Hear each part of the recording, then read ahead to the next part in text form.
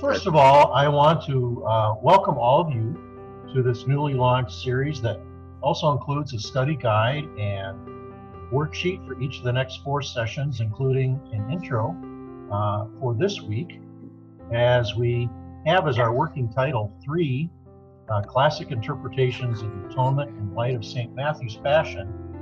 And we will also be looking more broadly at the doctrine of the atonement over the next 3 weeks, also known as the doctrine of the work of Christ in Christian thought. And we might frame the central question of this atonement this way. What in the world was Jesus doing on the cross? And how does this relate to us some 2,000 years later? Today, I'm pleased to say I'm joined by 2 conversation partners in this lead-off introduction with Dr. Steve Paulson, Professor of Systematic Theology at Luther House of Study here in Sioux Falls. And prior to this position, Dr. Paulson served as a well-respected and well-beloved professor of expertise in Martin Luther's theology and the Lutheran Confession. So welcome, Steve. Thanks very much. It's been my great pleasure to know Dr. Paulson now for some 40 plus years since our seminary and doctoral studies together. And we're also joined by a young protege, my esteemed nephew, Nick Christopherson, who just graduated from Texas Christian University, soon to be in his first year of law studies at Wake Forest in North Carolina. So Nick, I was just thinking we have both law and gospel here. Good to have this dialectic. And Nick, you also have the dubious distinction of having known me your entire life. Steve's only had to deal with me for 40, but so I look forward to Nick has no idea what 40 years of anything would be like, yeah. So, Dr. Paulson, this word atonement, it sounds rather strange to our ears in this time. How might you explain or illustrate this strange word? And after some 35 years of your teaching with seminary students and with lay people, what kinds of questions have they had about this particular doctrine that's so central in the Christian church? Well, as you know, atonement is a Latin word, like a lot of our words in English, and it means that you have broken away from God, separated, and now in Christ you are made at one again. So atonement means to be made at one, and it assumes you know that you are currently not united or at one with your Lord, even your own Creator, and that something actually needs to be done in order to make that union occur again. So that's what it's taking up. And then you also know that when we're talking about things like doctrine or teachings or theories or a doctrine of atonement and so on, one of the strange things about this is that no one has ever had a special council. Nobody has ever made some sort of special study and then made it an official doctrine of the church to say precisely what happened at the crucifixion of Jesus Christ and why that matters to us presently. So when we talk about a doctrine of atonement, we're talking about various theologians in particular who are trying to say something about that to us. But the church has not said more than what we find in the creeds. For example, that Christ was born of the Virgin Mary, suffered under Pontius Pilate, crucified, died and was buried, descended into hell, and rose again the 3rd day, sitting at the right hand of the Father. That's all we know. And theologians have tried to fill in why that was needed and what benefit we get from it. So, for example, since you just referenced the creeds, there was a council put together, for example, in the 4th century, because there's quite a bit of debate about understanding Jesus as human and as divine. And there were people that were kind of siding up with either one or the other, and some heresies arose. And so they needed to really settle that question. But I've never really thought of it that way, that we didn't, throughout the last 2,000 years, have some kind of council or gathering that dealt,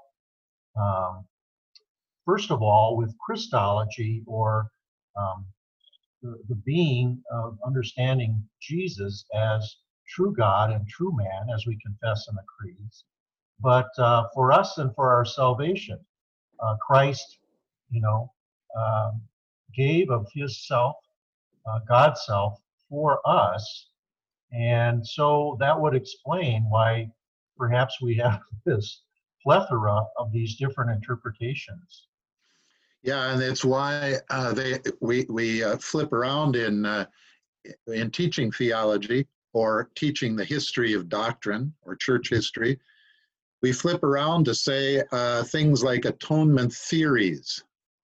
This is a way of trying to recognize that we don't have a settled creedal statement about it. And you're right, when we teach doctrine, one of the things that we notice is that the first set of doctrines that the church had councils about and came to some written conclusion about had to do with the Trinity. How is it that we say that we have one God, but we pray to 3 persons, Father, Son, and Holy Spirit? So the first thing that was settled was the doctrine of the Trinity. And then the second thing that came from that is what you were describing. Sometimes that's called Christology, but it's talking about the person of Jesus. How could Jesus, the second person of the Trinity, be true God and then actually become incarnate, a true human being? And so it was usually put this way, that we have learned how to preach properly what the relationship is in the person of Christ between the human and divine natures. One person, 2 natures, as we say. That's a settled doctrine. But then we get to the part about atonement, as it's usually called, what you're thinking about today. And that is usually called what not what the person of Christ is about, but what the work of Christ is about. So that work of Christ, though it is clearly the central part of the New Testament, and is clearly the center part of any sermon that is preached, and is the center part of the confession of faith that we make, but we don't have an official, council-approved, written description about exactly how you are to preach it in order to make it true gospel. And that's why we start talking about these various people and ways and words that they use, or theories, and so on. When you speak about at-one-ment, atonement, being made right with God, perhaps this gets in the weeds a little bit, but I think it's important that we understand that we are not made righteous before God, but we are made right before God. Because one of the interpretations that we're going to be giving some study to here is called the humanistic or the moral or exemplary interpretation, that Jesus on the cross is basically some kind of example, or great moral example of how we are to lead our lives as Christians. And so you almost don't even need a cross for that as a moral exemplar. And so if you would maybe just speak about this language, particularly from St. Paul, about being made right with God and the righteousness of God. Yeah, when you when you distinguish the words, again, we're taking here a Latin word.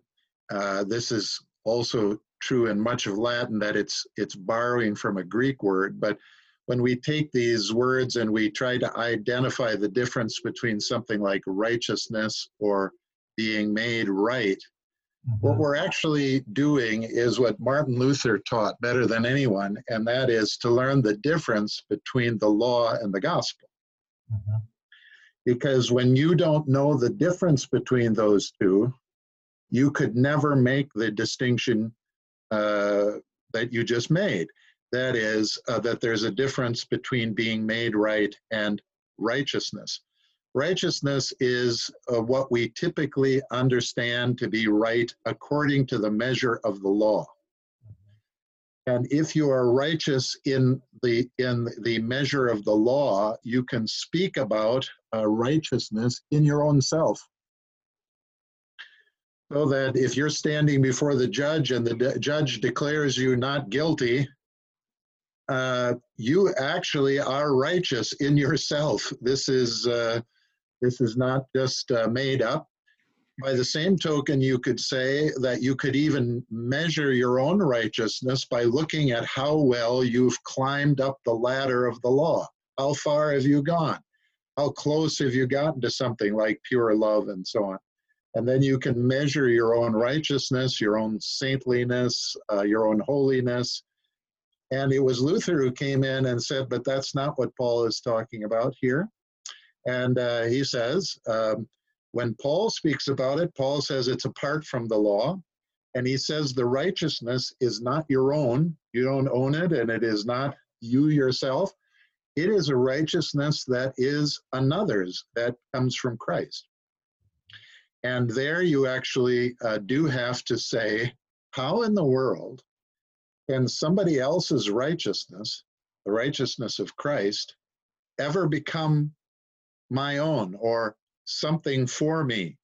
It sounds like kind of a dream or a fakery, and I wonder how that happens. And that, of course, is what we mean by talking about the crucifixion of Christ, and therefore in doctrine, the atonement, or how it is that Christ's death actually becomes a righteousness that he can give to me, even though it has not been earned or produced by me according to the law.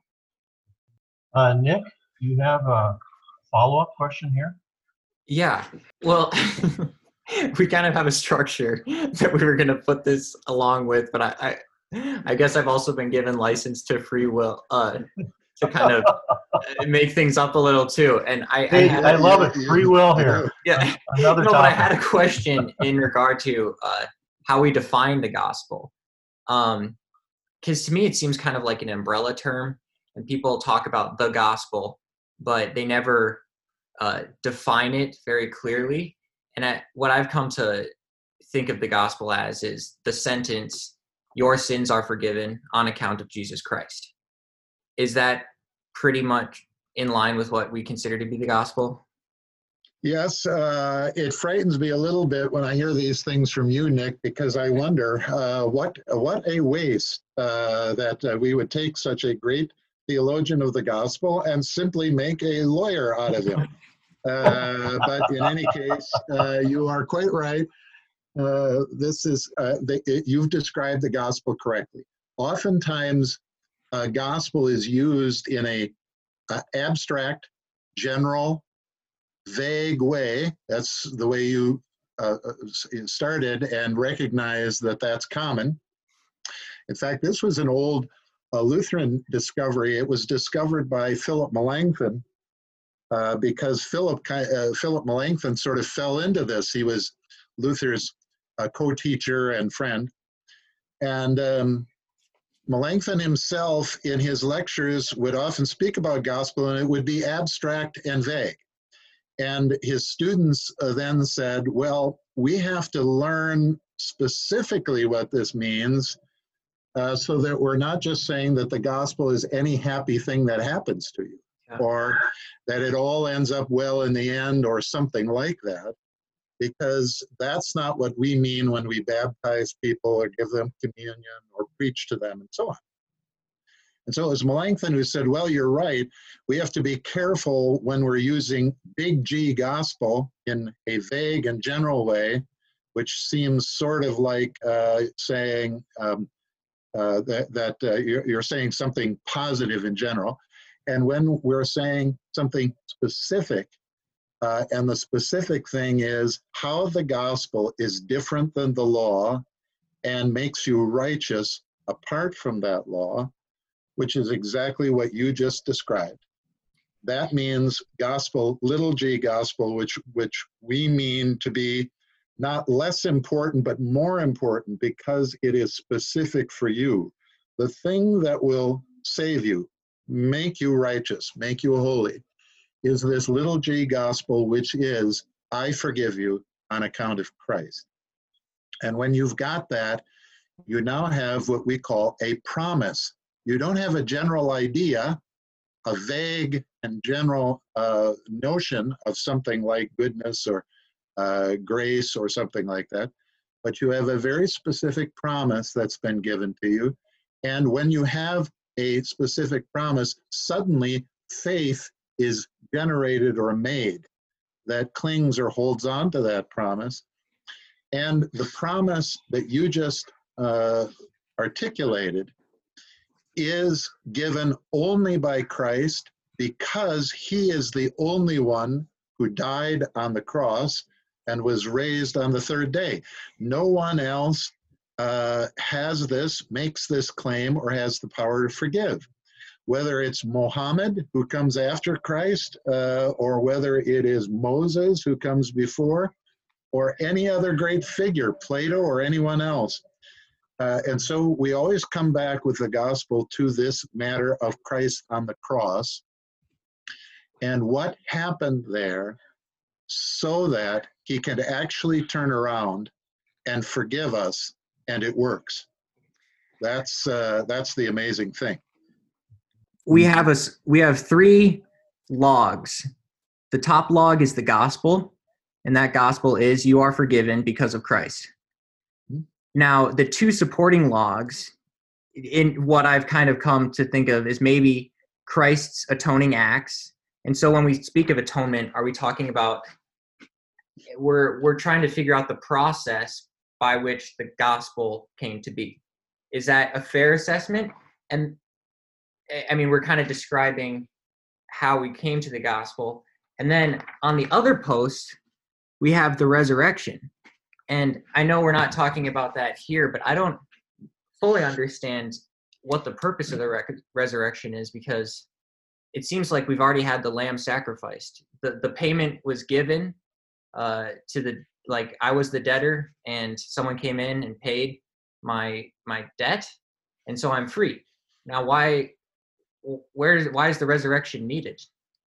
That's right. Well, you've just explained the big problem with one of the atonement theories. And that atonement theory that you just described is usually attributed to the first great scholastic theologian, scholar theologian, or a theologian that is eventually going to make the cross into a mathematical equation. That's Anselm. And you just described it correctly. Anselm is going to say that Christ's cross pays your debt. That's the quickest way of saying it. There are other variations that he uses, but that's the quickest one.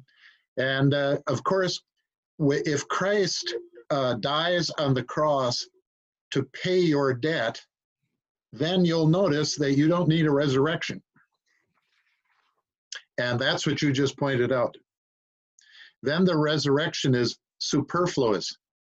It doesn't really make any difference. And the most you could say about it is that it would be something like icing on the cake, or the celebration after the fact, or something like that. So you're quite right that there's something wrong with that description, because it doesn't hold the two things together. You called them logs. They are the crucifixion and the resurrection of Jesus Christ.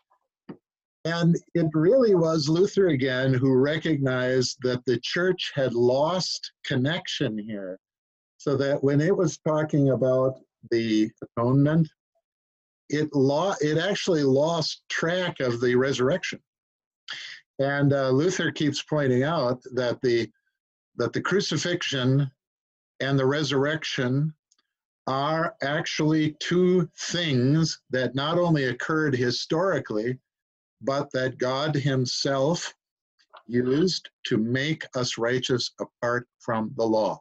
And the crucifixion of Jesus Christ itself is not the thing that does it, nor there are a whole group of theologians that fell on the other side who said, well, it really wasn't the crucifixion of Jesus Christ that mattered, it's only his resurrection.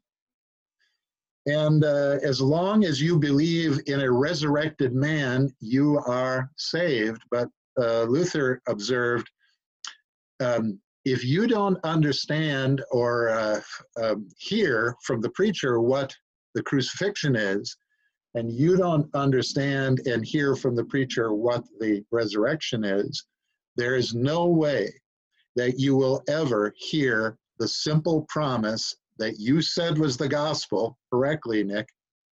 I forgive you on account of Christ. You won't have the on account of Christ, which is the crucifixion, and you won't have the I forgive you, which is the resurrection.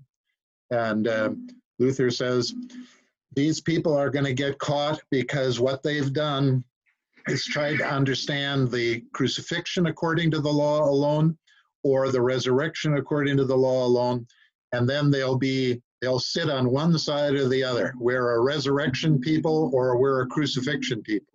We're theologians of the cross, or we're the new Easter people.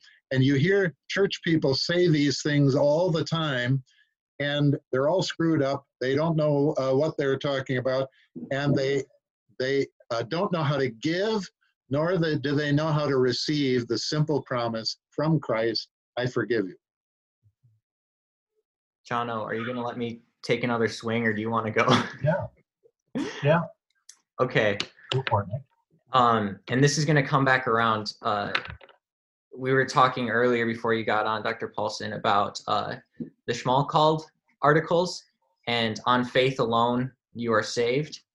So when you broke the gospel into the two component parts, you are forgiven, I forgive you, and then the second part, on account of Christ. That first part, which is in reference and connected to the resurrection, could you not say, I forgive you, if Christ had not beaten death? Is that the idea, that he overcame death? Death is sin? I'm kind of mixing a lot of terms. But had he not overcome death, then we would not be able to say, you are forgiven. You are free from death. You are free from sin. And then, okay, so we have the first part, you are forgiven. The second part, on account of Christ. Together, that is the gospel. And we say, by faith alone, in this gospel you are saved. So the first part is addressing the why you are forgiven in relation to the resurrection. The second part of the question is, how does that relate to by faith alone you are saved, from Luther's Schmalkald articles? Well, that's very nice, and goodness sakes, when do I find people who are actually reading the Schmalkald article? So that itself is a miracle, and I'm giving thanks right now in my heart. Now, the next thing is even better. You recognize there that the I forgive you is the matter of the resurrection. I want to just stay with that for a minute. One human being can forgive another human being. That is perfectly possible without Jesus Christ ever coming into the picture. And if I said to you, I forgive you, Nick, the first thing you would say was, well, I didn't realize I really did anything wrong to you, Dr. Paulson. Then we would have a discussion and whether or not you really have sinned. And then the real issue comes back to me, whether or not I actually have the power, the wherewithal, or now I'm going to say the convincing power to you that I've actually forgiven you. And here's the problem. When one human being forgives another human being, and even pagans understood that forgiveness was necessary in life, otherwise people could never go forward. They wouldn't actually live with each other over a period of time. But the problem is that when I forgive you, you don't really believe it. You don't believe that I have the power to do it, and you don't believe that I'm going to stick with that over a period of time. And lo and behold, experience in life shows fairly quickly that when one human being forgives another, it doesn't really stick. It doesn't really work. And the reason that it doesn't work is twofold. One is that the person getting it is not sure that the promise is trustworthy. And that leads to the second one, that is, I can forgive you one day and then unforgive you the next. I'm not necessarily consistent on this. I might not stick with it. In fact, human beings are made just like that. This is what we mean by sin. They forgive and then they turn around the next day and they withdraw it. They don't follow through. They are not consistent. They're not trustworthy. Now, what we need is a forgiveness that's trustworthy. And this actually now requires a true human being, one speaking to another. But now it requires also the full and complete authority of God, who is the only one finally that can forgive and make it stick. That is, will be trustworthy when he makes a promise. And the only one who can actually raise the dead or be raised from the dead in this way is God himself. This is why the church early on pointed out that when Christ forgives or when he's raised from the dead, he is both human and divine, completely and utterly. This is something that you and I don't have. When I forgive you, I am not divine. When Christ forgives you, he is completely and totally divine. And when he forgives you, it's the same as your Father in heaven. That is the Creator, God, the big kahuna, the one who is over all. And when he does that, he is forgiving with the full authority of God himself, which is the only forgiveness that actually works. And now one more thing. When Christ forgives, he actually needs to forgive you of the great big sin, the sin of all sins. That is the sin against God himself that finally put Christ on the cross. That is the full and complete rejection and opposition of us as human creatures to our own Creator. So that when he sends his only begotten Son, what we do is not listen to him, believe him, trust him, follow him, imitate him, and so on, but we crucify him. And when we do that, we are crucifying God himself, and only God can forgive that. And when Christ turns around and forgives, it is the crucified one who has borne this sin, and yet he is the resurrected one who will never die. Both of these are operating at the same time. Both the human and divine are operating. And that's a long way of saying when he forgives us, he is forgiving the sin of all sins, the sin against God himself. The first commandment, I do not trust you. I do not believe you. I do not hold you as my God. Instead, I actually crucify and kill you. And secondly, he does it in true faithfulness with full authority of the divine, and it actually works.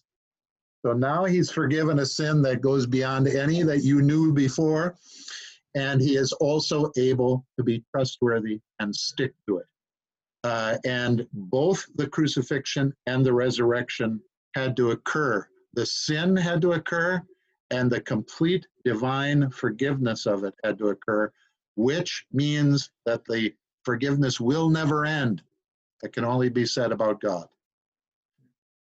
Does that help? Yeah. So with the resurrection comes Christ's divinity. Yes. Well, Christ, I don't know, I opened up another can. No. That's fair enough. Christ was divine before he ever became human, before he was ever crucified, and before he was ever resurrected. That is all true. It continues. It never stopped. He is the Alpha and the Omega. He was from the beginning. He is at the end. However, the divinity never stopped throughout all of these things: being born in a manger, being crucified, being put in a tomb, descending into hell, and on the third day being raised by his Father. His divinity never stops. And the hardest thing for people about this is actually the hardest thing for their atonement theory, is that they cannot finally believe that when Jesus Christ, the man, dies on the cross, the God also dies, who is not 1/3 of God, but all of God, and therefore God himself is dead on the cross. No one can grasp or hold this. No one can comprehend it. No one believes it until he is raised on the third day and he actually speaks to us with a word of forgiveness. And we start living an entirely new life with an entirely new relation and understanding of who our God is. Nick, I really appreciate what Steve is saying here, because I think with these theories of the atonement, with these interpretations of what Christ was about, his work on the cross, can easily slip into being an idea, a theory, and we lose sense of the event, the actual work of it. And so I think one of the things that we need to be attentive to as we work through these theories of the atonement is there an emphasis and a connection of the incarnation with the crucifixion and resurrection? And also, when you ask the question about the gospel, I think of the beginning of Mark, where he says in the very first verse, "This is the beginning of the gospel of Jesus Christ." So here again, gospel, if it is not linked with the person of Jesus, can easily become an abstraction, an idea. And so I think when we look at these atonement theories, we always need to be mindful of these aren't just about ideas, but how do we always bring it back to Christ and what Christ has done for us? And I know this is true to, really close to Dr. Paulson's heart too, in proclamation and preaching, because one thing is we can speak about different theories on why Jesus died or how Jesus died on the cross, but it's one thing to say Jesus died and talk about it, but it's something very different to say Jesus died for you. And this is the event. This is the proclamation. This is God's word for you. That's very personal, and it's not just an idea. And so in our Lutheran tradition, that comes out of the, oh boy, Steve would have to help me on my history here with just the Mass. It's been around for centuries, but we open up our worship experience, our worship service, with the words of confession and forgiveness. And I remember in campus ministry, I got an earful from a student who came up to me and said, "How dare you say that my sins are forgiven?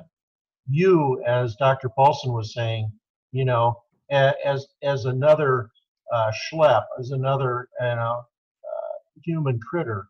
And I said to him, I said, "Dave, you have to be attentive that when we as pastors give this word of forgiveness, we say, as a called or an ordained minister," here's the critical part, "of the Church of Christ and by his authority, I therefore declare to you the entire forgiveness." And so that's something in this series I think we always have to be attentive to, as Dr. Paulson has pointed out, is that we need to be constantly aware that there's an affirmation going on of both the humanity of Jesus, his identifying with us in the flesh, as John says in his prologue. The Word became flesh and dwelt among us, but also his divinity. And now we're going full circle back to the Council of Nicaea back in 325 that spoke about Jesus is both fully human, able to identify with us in our suffering, and we look to the cross to know that we're not alone in the pain and suffering of this world. This is a strong pastoral note, but also that Christ is also divine. He is of God, he is God, and so there is the resurrection. Here's where the auctoritas, or the authority, comes from. Again, as Dr. Paulson was saying, it comes from God. It doesn't come from some spasm within my blood and flesh as another human being, but it comes from God, who is the creator of all things. And so I think that's something very important that we hold together in all this. Steve, do you have a response to anything there? Well, right. This is the difference between atonement theories that talk about the cross, right, and actually giving the cross. And the difference between those becomes enormous. You said it correctly. This is the difference between saying, this is what I think happened on the cross, and saying, this was for you. And this is why we always do what Paul did in his first letter to the Corinthians. He said, it's not just about the cross, it's the preaching of the cross. And that's what keeps getting lost. It's not just an explanation about the amazing events that took place, that God, who became a human being, somehow strangely ended up on the cross. How could this happen? And so on. What's going on there? Why did God allow it?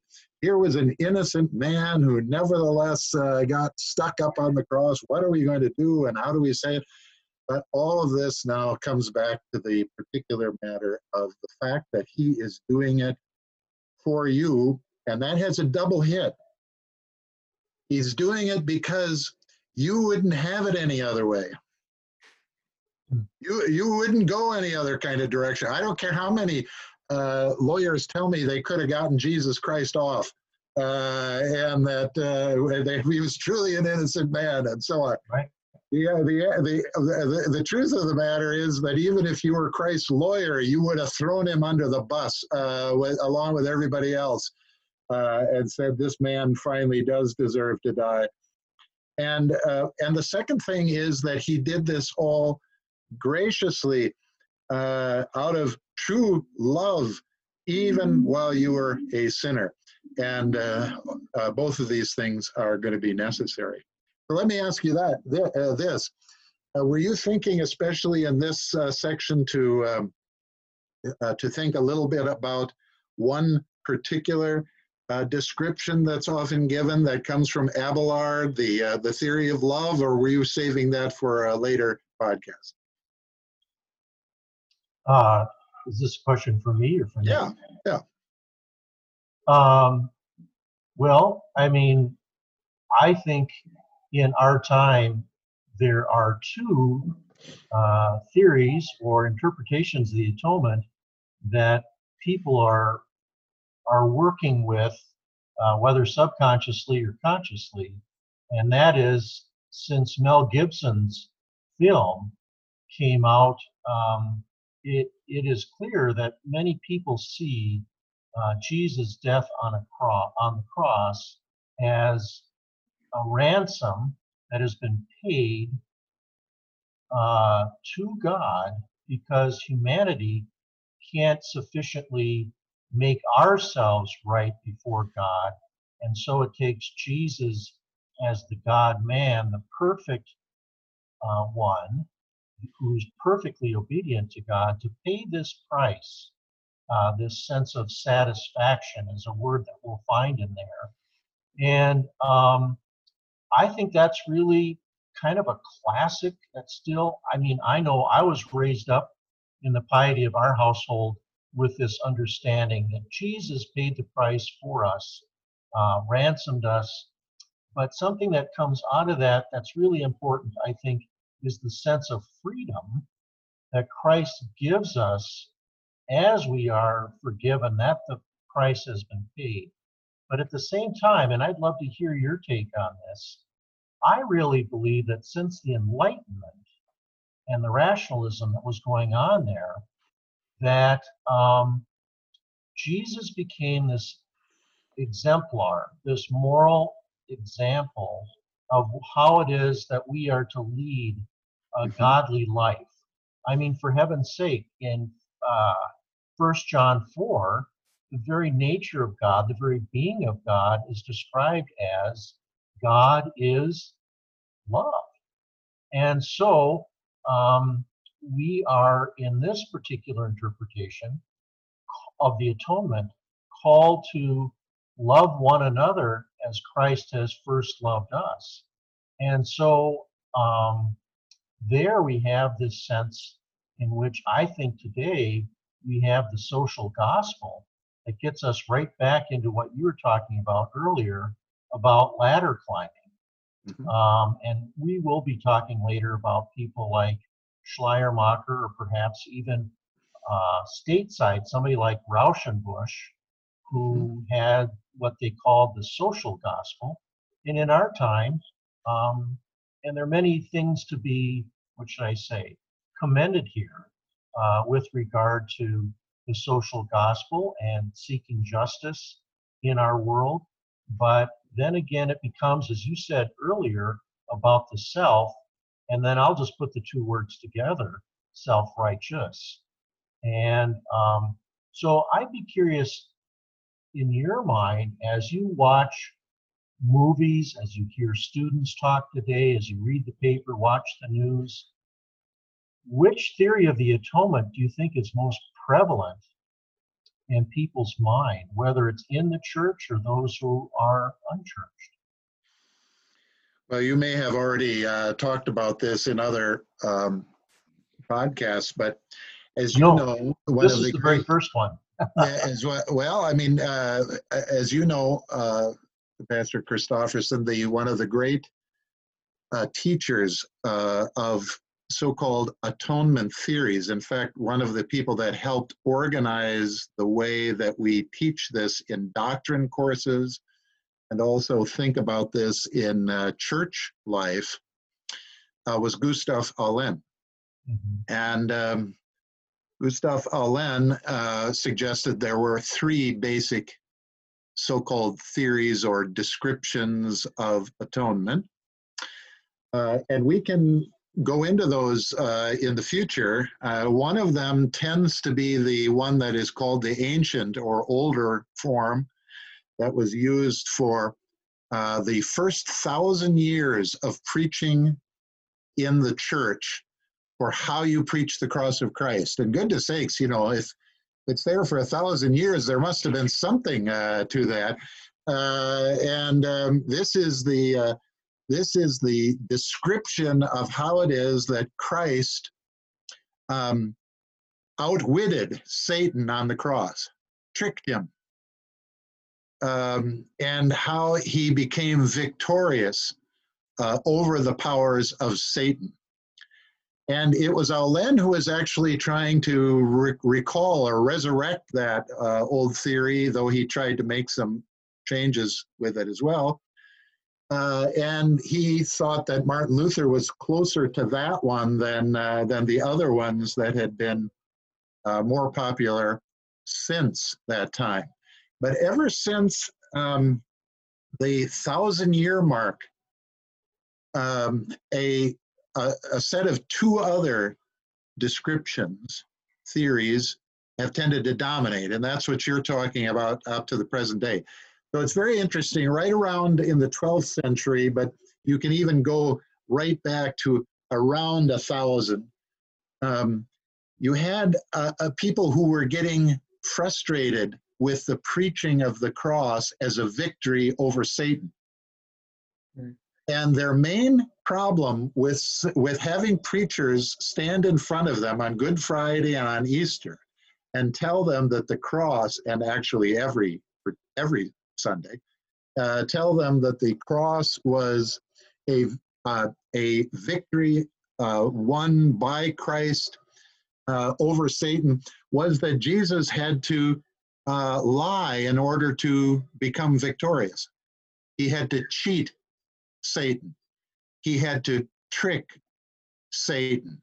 So we can go into what that meant, but by about 1,000 years, people in the church began to say, I don't like to say that I am saved by a Christ who tricked Satan. That doesn't seem proper to me. And in fact, what they're doing is organizing things according to the law to say, certainly the Christ that I love and trust and so on cannot be a liar, a cheat, someone who snuck something through on Satan and so on. And so they began to put different theories in that sounded or made Christ sound like he was a good person worthy of following, and not simply a trickster. Not simply someone who tricked Satan into taking the hook, as it usually was put from the book of Job. That would make Jesus into nothing but a lousy northern Minnesota fisherman who tricks bass and walleye into coming into his boat. And certainly Christ had to be bigger and better than that. And so we have right around 1,000 especially into the 12th century, we have these two figures, Anselm and Abelard, who are more or less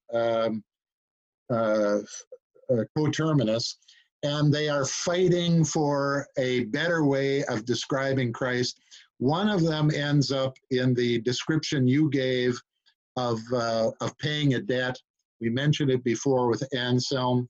The other one comes out with Abelard, who says that Jesus dying on the cross is the greatest example that a human being could ever get in life. It is the greatest act of love ever performed by any person, any time, and therefore is truly a divine inspiration to us, so that when we look at him at the cross, we cannot help but have our hearts aflame with passion for what it is that Jesus Christ has actually done on the cross. And believe me, Abelard was a man of passions, too many passions, some of you may know, so that he was one of the greatest lovers of all time, and wrote one of the legendary books when he fell in love with one of his nuns. This is for a church, so we can't go. This podcast is for a church, so we can't go into great details. But nevertheless, Abelard and Heloise were two of the greatest passionate lovers of all time, and they have left one of the great books. For those of you who don't know how to fall in love, this is for you. And Abelard now is laying out what it means in the same way for Christ to attract us by power of passion, so that his death on the cross teaches us how to love. Now, you can guess what I think is the most popular presently. And that's this passionate teaching of Christ on the cross for how to love. And maybe we should wait for next time to take that one up. So, what I would greatly cherish is in the next 3 weeks, we are going to, and Dr. Paulson has whet our appetite here till we get to Dr. Love Abelard in the third session. So the first session, we're going to focus on what is understood as being the objective interpretation of the atonement, and sometimes referred to as the Latin view, put forward by Anselm, and some of the rationalism there with the beautiful syllogisms that he puts out there in his treatise entitled, Why Did God Become Man? And he lays this all out very eloquently, but it's, as we talked about, can become fairly sterile, and each of these theories we'll find have shortcomings. In the next week following that, we're going to talk about another interpretation, which is the one that comes to us in terms of the Well, in terms of the matter of love, this is Abelard, right? well, yeah, I was going to keep that until the end. Well, you were going to save that for the last appetite there, well, but I was going to go with the